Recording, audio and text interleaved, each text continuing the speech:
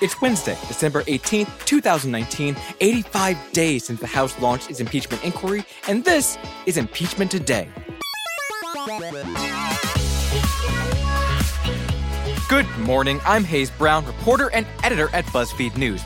We're coming up on halftime in the impeachment process as the House of Representatives debates 2 articles of impeachment against the president. We're going to have all the details of that for you tomorrow, but when you're done with this episode, assuming you're listening on Wednesday, go take a look at the debate for yourself. Okay, today we've got our next installment of History Week. This time we're talking to Princeton history professor and Twitter thread writer extraordinaire Kevin Kruse about Richard Nixon, the one who got away when it comes to impeached presidents. But before we get to all that, let's catch up on what happened yesterday. So, yeah, today's the day. Starting at 9 a.m., the House will spend 7 hours in total debating before its 435 members vote on 2 articles of impeachment against President Donald Trump. That timeline was set in the House Rules Committee yesterday, which, barring a few minor flare-ups, was insanely chill for a body of Congress talking about impeachment. The Republicans and Democrats alike clearly put their biggest squares in that committee, and TBH, I kind of loved watching them work. It's kind of like the zen of watching Bob Ross, but instead of paintings, it's little titchy debates about how rules work. Anyway, the House leadership says it isn't whipping the vote, which is DC talk, for making sure the members are all 100% on board. One moderate Democrat from Maine said that he actually plans to vote for the article charging Trump with abuse of power, but not the one charging the president with obstruction of Congress. As a reminder, Trump faces the first charge for pushing Ukraine open to investigations that would benefit Trump in the 2020 election. In exchange, Ukraine was to get a White House visit for its president and nearly $400 million in military aid that was on hold. And he faces the second charge for ordering the executive branch not to cooperate with the House's impeachment inquiry at all, refusing to let senior officials testify or turn over any documents. That said, the votes are definitely there to impeach, and it's looking like, barring any major surprises, none of them will be from Republicans. Meanwhile, the Senate is preparing for the trial that will follow the article's passing, or at least they're preparing to prepare. Senate Majority Leader Mitch McConnell said, pass, to a proposal from Senate Democrats yesterday on the trial's structure. And he also kind of tossed out the window the idea that he was supposed to be in any way neutral once the trial starts. I'm not an impartial juror. This is a political process. There's not anything judicial about it. Impeachment is a political decision. The House made a partisan political decision to impeach. I would anticipate we will have a largely partisan outcome in the Senate. I'm not impartial about this at all. Statements like that and from other Republicans in recent days have drawn accusations that there won't be an actual trial in the Senate. McConnell also said that he and Minority Leader Chuck Schumer will probably agree on setting up the first part of the trial, where the House prosecution and the president's defense present their cases before answering written questions from senators. It's when we get to the question of what, if any, witnesses, like the Democrats want Acting Chief of Staff Mick Mulvaney and former National Security Advisor John Bolton, that we get into trouble. Okay, that was the news, and I don't think I can do justice to the noise that nearly deafened us all yesterday afternoon. You see, the president wrote and sent a letter to Speaker of the House Nancy Pelosi. A 6-page letter, one filled with grammatical errors and reads like, what if a Trump tweet had a big brother that was even more wildly inarticulate? I tried reading it all out loud at one point and it took me 12 minutes, but here's just a small sample for you that honestly sounds better, removed from the full context of an essay that probably would have had you fail your social studies exam in high school. In it, he tells Pelosi, it is a terrible thing you're doing, but you will have to live with it, not I. He also claims more due process was afforded to those accused in the Salem witch trials. What? And he says that any member of Congress who votes in support of impeachment against every shred of truth, fact, evidence, and legal principle is showing how deeply they revile the voters and how truly they detest America's constitutional order. And it ends with the same angry self-pity as the rest of it. I write this letter to you for the purpose of history and to put my thoughts on a permanent and indelible record. 100 years from now, when people look back at this affair, I want them to understand it and learn from it so that it can never happen to another president again. Holy shit, right? White House lawyers were apparently excluded from the process in drafting this message until late in the game. Instead, it was Trump and 3 of his advisors together penning a letter that the chair of the Rules Committee called unhinged. Yikes, just the biggest of yikes. And now, to try and put a number to the madness, we have today's reading from our Nixometer. Well, I'm not a crook. 0, normal day, normal White House. 10, Richard Nixon resigns, flies away in Marine One. What? This morning we're at an 8. This time tomorrow, a third U.S. president in 200 plus years will have been impeached. And while it doesn't look like he's going to be stepping into Marine One and taking off anytime soon, times are still wild as hell. Okay, after the break, we talk to historian Kevin Kruse about Watergate and whether we even need a smoking gun this time around. Be right back with you. At SheFit, we're tired of hearing new year, new you, fat-burning secrets, and lose weight fast. The only thing you need to lose is self-doubt. The body you're in deserves respect, love, and support. Support you're not getting from your current sports bra. It's time to experience the only sports bra that actually does its job and outperforms the most popular brands on the market. It's time to feel real support from SheFit. Save $10 today at shefit.com/2022. The NFL playoffs are here and the Super Bowl is right around the corner. You can follow the action like a fan or you can prep like a scout if you listen to the award-winning Move the Sticks podcast. The show is hosted by me, Daniel Jeremiah, and my partner, Bucky Brooks. The two of us bring knowledge from careers as NFL talent scouts to the podcast world so fans can watch and understand the nuances of the game like never before. After the Super Bowl, it's draft season. If you want to go in-depth on this year's prospects and learn what makes the top players stand out, there's no better podcast than Move the Sticks. We'll break down film from the professional and college games so you can know which player to look out for when the football season returns next fall. You'll learn a ton about the NFL, and I promise we'll make it fun along the way. We'll have several new episodes dropping each week, and you don't want to miss a single one. Subscribe now and listen to the Move the Sticks podcast on the iHeartRadio app, on Apple Podcasts, or wherever you get your podcasts.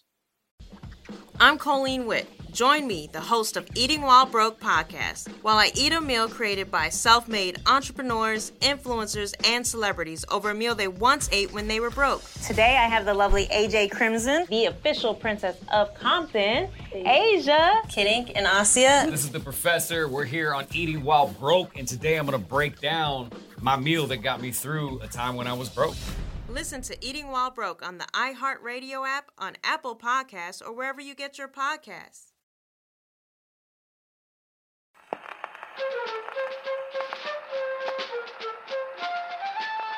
All right, History Week rolls on here at Impeachment Today with our segment, What a Fucking Time.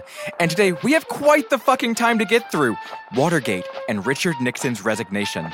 Joining us from New Jersey to talk about Tricky Dick and what we should and shouldn't take from his downfall is Twitter's favorite historian, Princeton professor Kevin Kruse. Thank you for taking the time, Kevin. Great to be here, Hayes. Okay, so we all think we know how it went down. The president ordered a break-in against the DNC at the Watergate Hotel, lied about it. Woodward and Bernstein at the Washington Post report about it. With Deep Throat's help, a smoking gun tape proves Nixon lied about it. He resigns and flies away. So let's go through some of that and break it down, starting with Nixon himself. Since he stepped down, he's become kind of the boogeyman of U.S. presidential politics, both as far as what he did in his overreach and what happened and how he was forced out of office. But that wasn't always how Nixon was viewed, right? No, at the time, you have to remember, before Watergate, Nixon had been reelected in a huge landslide. One of the biggest electoral wins alongside FDR in 1936 and LBJ in 1964. It was a huge landslide, overwhelming. I want to say something like north of 400 electoral votes. It was a huge sweep, and he seemed to be incredibly strong. Which is wild, considering he probably didn't need his dirty tricks in order to get that level of approval. People liked Nixon. That's the amazing thing. And when I teach this, students are always baffled by that. Why did he need to break in? We have to remember Nixon he obviously didn't know he was going to be reelected by that margin. He hadn't been elected by an overwhelming margin in 68. It was a three-way race with Humphrey and George Wallace. And most important, in 1960, Nixon had been leading in the polls and he was the Republican nominee, and he wound up losing to JFK. So he was really paranoid about making sure that everything possible could happen to seal his victory. That sounds very familiar. Something that strikes me in today's case is that there really isn't much shock, from either side that Trump would ask for these favors from Ukraine that would help him out personally. Was there, though, a bit of surprise factor at work when it finally did come out that, Nixon really did it? Yeah, incredible shock. Not just that he did it, but how he did it, right? So the idea that he was involved, even a large numbers of Republicans who had condemned the act of the break-in believed that it had been done without Nixon's knowledge, that he couldn't possibly be involved. How could Eisenhower's former vice president, how could this statesman of the Republican Party who'd been, cultivating, as he said, an air of quiet dignity. How could he be involved?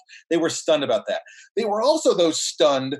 This is the real shock value of the Oval Office tapes, and the smoking gun in particular, at how crude Nixon was behind the scenes, right? And with Trump, it's the exact opposite. Everyone, of course, believes that he would do this. And everyone, of course, isn't shocked by the crudeness that he shows because it's on display constantly. Right. He has his Twitter feed. That's the thing that really hits me over the head is we don't need tapes. He's telling us his thoughts literally every moment of every day. So most people are familiar with the timeline of Nixon, resignation as, Woodward and Bernstein swoop in as they tell in All the President's Men, both the book and the movie, and then Nixon resigns. So what are some of the steps that people are forgetting about between when we first learned that there was a break-in at the Watergate and Nixon actually flying away in that helicopter? We've got to remember, the time from the break-in to the resignation is over 2 years, and it's a slow, long, drawn-out process. And after the first year, between the break-in and the early inquiries, there were a lot of arguments to support this that people had grown tired of the scandal.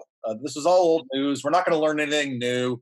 Move on. Nixon, in his 1974 State of Union address, says explicitly, 1 year of Watergate is enough. It's time to move on. Well, of course, he winds up resigning later on that year, so it clearly wasn't enough. But along the way, there were things that kind of revived the scandal in the public's mind. The big one is the famous Saturday Night Massacre, which takes place in October 1973. Where he tries to get his attorney general to fire the special prosecutor. And in a remarkable moment that showed a commitment to country over party, the attorney general, Elliot Richardson, and his top deputy, William Ruckelshaus, both resign rather than do that. It finally falls to Robert Bork, who agrees to do it. But it's a huge shock. It really shows people that they've reached what John Chancellor of NBC News calls a constitutional crisis. And it immediately drives Nixon's poll numbers down. It sparks support for impeachment inquiries. And it really kicks the inquiry into high gear. So we didn't really have that. We had the Mueller investigation. And yes, there were a lot of threats from Trump that he would fire the special counsel and get rid of him. But that never really happened. Instead, we have Mueller's final report, which came out. He looked into obstruction, but there's not a specific article of impeachment from the Democrats about the Mueller report.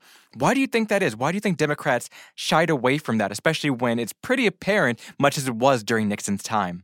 Yeah, I'm not privy to those conversations, and I do think that Mueller laid out a fairly clear case, even though he was reluctant to say it. He didn't think it was his place. He thought it was the Congress's place to say it. But he laid out a very clear case for obstruction of justice on the Russia affair. I think Democrats shied away from that because they really wanted to keep this as narrow as possible.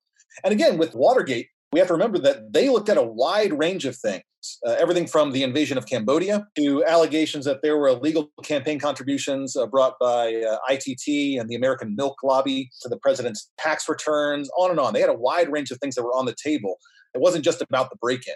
I think that House Democrats today have chosen to follow the model that House Republicans did in the Clinton impeachment, where they went very narrow. One of the things that's striking in looking at the articles that came out of Judiciary that are being debated on the House floor today is how closely they mirror Nixon's. You have abuse of power and obstruction of Congress, both of which Congress went after Nixon for in 1974. But now you have Republicans saying those aren't even crimes. So what's your take on that? Well, it's a nonsense argument and one that doesn't hold up. You have to look back to how the founders considered high crimes and misdemeanors. They weren't looking to link them to statutory violations. They really were thinking broadly. It's not a case that if a president does something minorly illegal like jaywalking or speeding, you would impeach him. And there's certainly big things he would do, like say not defend the country from a foreign attack, which aren't technically illegal, which I think we would all agree would be impeachable. Yeah, you'd think. Yeah, you think. But this was addressed directly during the Nixon impeachment inquiry. This is something the House Judiciary Committee did. One of its first orders of business was to make it quite clear that there doesn't have to be an underlying crime. It's something that they sorted out then, and wide section of the public agreed. Okay, let's look at where we are right now. We've had public hearings that did not have quite as much of an impact as, the Senate Watergate hearings did back in the day. And the House Judiciary Committee has voted on articles of impeachment, which is about the time when Nixon resigned. So my question is it still worth holding up those two timelines to each other as a comparison? There's always a danger in overstating the case of comparisons. But I do think it's interesting to look at just where public opinion stands here as compared to then. We just had this poll this weekend put up by Fox News, which showed that 54% of the country is in favor of impeachment, 50% favor impeachment and removal, and another 4% favor impeachment but not removal. I guess they see it as a kind of a censure motion. But that's remarkable, given that at the same time in the Nixon timeline, the numbers were lower. And in fact, the support for Nixon's removal, even after the smoking gun tape comes out, even after he resigns, is still only at 58%. So we're almost there. So for all the talk about how the country's more polarized, how Fox News is going to make this impossible to do, the public is actually more in favor of impeachment today than they were in favor of Nixon at the same point. That's absolutely crazy to consider. So what's missing from the equation then? What do you think is keeping Republican senators from pulling, the same thing during Nixon and saying, look, you got to go. There is a trial. There's no way we can back you on this. I think the real difference is the difference in the makeup of the Republicans in Congress. If you look back in Watergate, there were a number of Republicans who, no matter how conservative they were, they had a clear sense that there were certain things that were beyond the pale. And they clearly came to the conclusion, some of them very reluctantly, they wrestled with this in public. Walter Flowers, a conservative Democrat, Larry Hogan, a conservative Republican, very famously wrestled with this in public almost, and finally came to the conclusion that they had no choice, that as much as they liked Nixon, as much as they loved his policies, as much as they backed him before, they had no choice. At the same time, Republicans back then were more concerned with themselves and their own institutions. They looked to defend Congress. They weren't willing to say it's okay if the president blows off a congressional inquiry. It's okay if he blows off subpoenas. They were very protective of their institution. And now you've got a set of Republicans in Congress who seem to be all in on defending the president at all costs. I'm sure many of them think they could be president one day, and so that's a whole thing. So jumping back really quickly to that shock question earlier, have we become too reliant, too dependent on the idea of a smoking gun where the president basically admits that, yeah, I did it, whether he knows he's being recorded or not? The Twitter feed asking, Ukraine or China to intervene, on the White House lawn. It's all right out there in the open. So people keep waiting for the smoking gun. I've argued, they ought to just take some of these tweets and some of these press conference lines, bury them and pretend they discovered them. Then maybe people would be shocked by it. Yeah, sort of like hiding bones in the backyard for your kids to discover. Oh, look, a dinosaur was here. Okay, this is my last big question for you. One of the things that's been thrown around is that what Trump did was worse than Nixon. Is that an accurate way to frame all of this? I mean, it's hard to do a one-to-one comparison, but if you look at the bare facts of what Nixon did, he broke into the DNC to get dirt on his political opponents. That's bad. What Trump did was, if the facts are true, went abroad to try to drum up a foreign intervention into his opponent, which is a huge step to really kind of breach the wall in which foreign policy had always been considered by both parties to really be off limits. The old saying that politics stops at the water's edge. That's not true now. And Trump was willing to sacrifice foreign policy initiatives to go against Congress's will in terms of funding Ukraine and elsewhere, and to really put it all on the table for his own partisan personal gain. Yikes. Okay, well, Kevin, before we let you go, what is one thing you think that our audience should read, aside from your amazing lengthy Twitter threads, to really get a better sense of where we are with impeachment now, and especially in comparison to Nixon? There's a great edited collection that was put up by John Meacham and Tim Naftali and Jeff Engel. I think it's called Impeachment, which covers not just the Nixon impeachment, but also Johnson and Clinton. I think it really puts the current moment in perspective. That sounds like a great read. I encourage everyone to read it over the Christmas break while we're waiting for the Senate trial. Kevin, thank you so much for taking the time today. I really appreciate it. My pleasure, Hayes. Take care.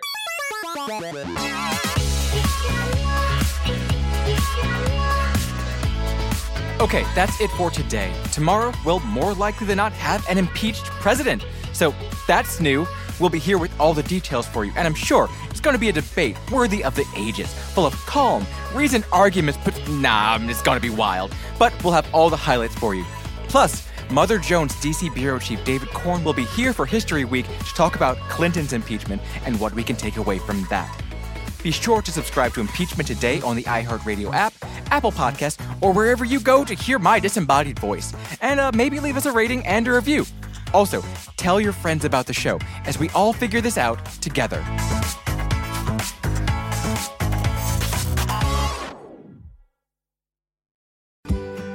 Now is the chance to use reliable energy to grow your money with the Dominion Energy Reliability Investment. Our new investment product offers competitive returns, no maintenance fees, and flexible online access to your money. Make the reliable investment in reliable energy. The Dominion Energy Reliability Investment. To find out more, go online to reliabilityinvestment.com. That's reliabilityinvestment.com. Have you ever felt depressed about work, only to have your dad be like, why are you so down? So you told him you hate your job, and he said, well, you better talk yourself out of it. And then you thought, I love to talk. I could host a podcast. And then you went to Spreaker from iHeart and started a podcast and got good at it, then monetized it, then quit your boring job, then told your dad, thanks for the advice. And he was like, well, that's not what I meant, and I don't understand what a podcast is, but you seem happy, so that's great, kiddo. You ever do that? Well, you could. At Spreaker.com. That's Spreaker. Ask your dad. You actually don't.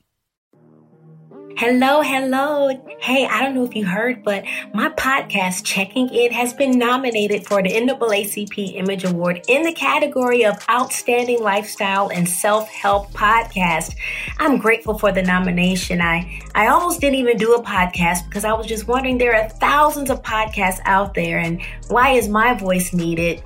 But a nomination from the NAACP lets me know that I made the right choice. And I encourage you to don't worry if there are thousands of something out that you want to do. Nobody has your sauce. So listen, you can still vote. Go to vote.naacpimageawards.net. You have until February 5th, 9 p.m. Eastern Standard Time. And please listen to my podcast. We're a part of the Black Effect Podcast Network on the iHeartRadio app or wherever you get your podcasts. Thank you for checking in.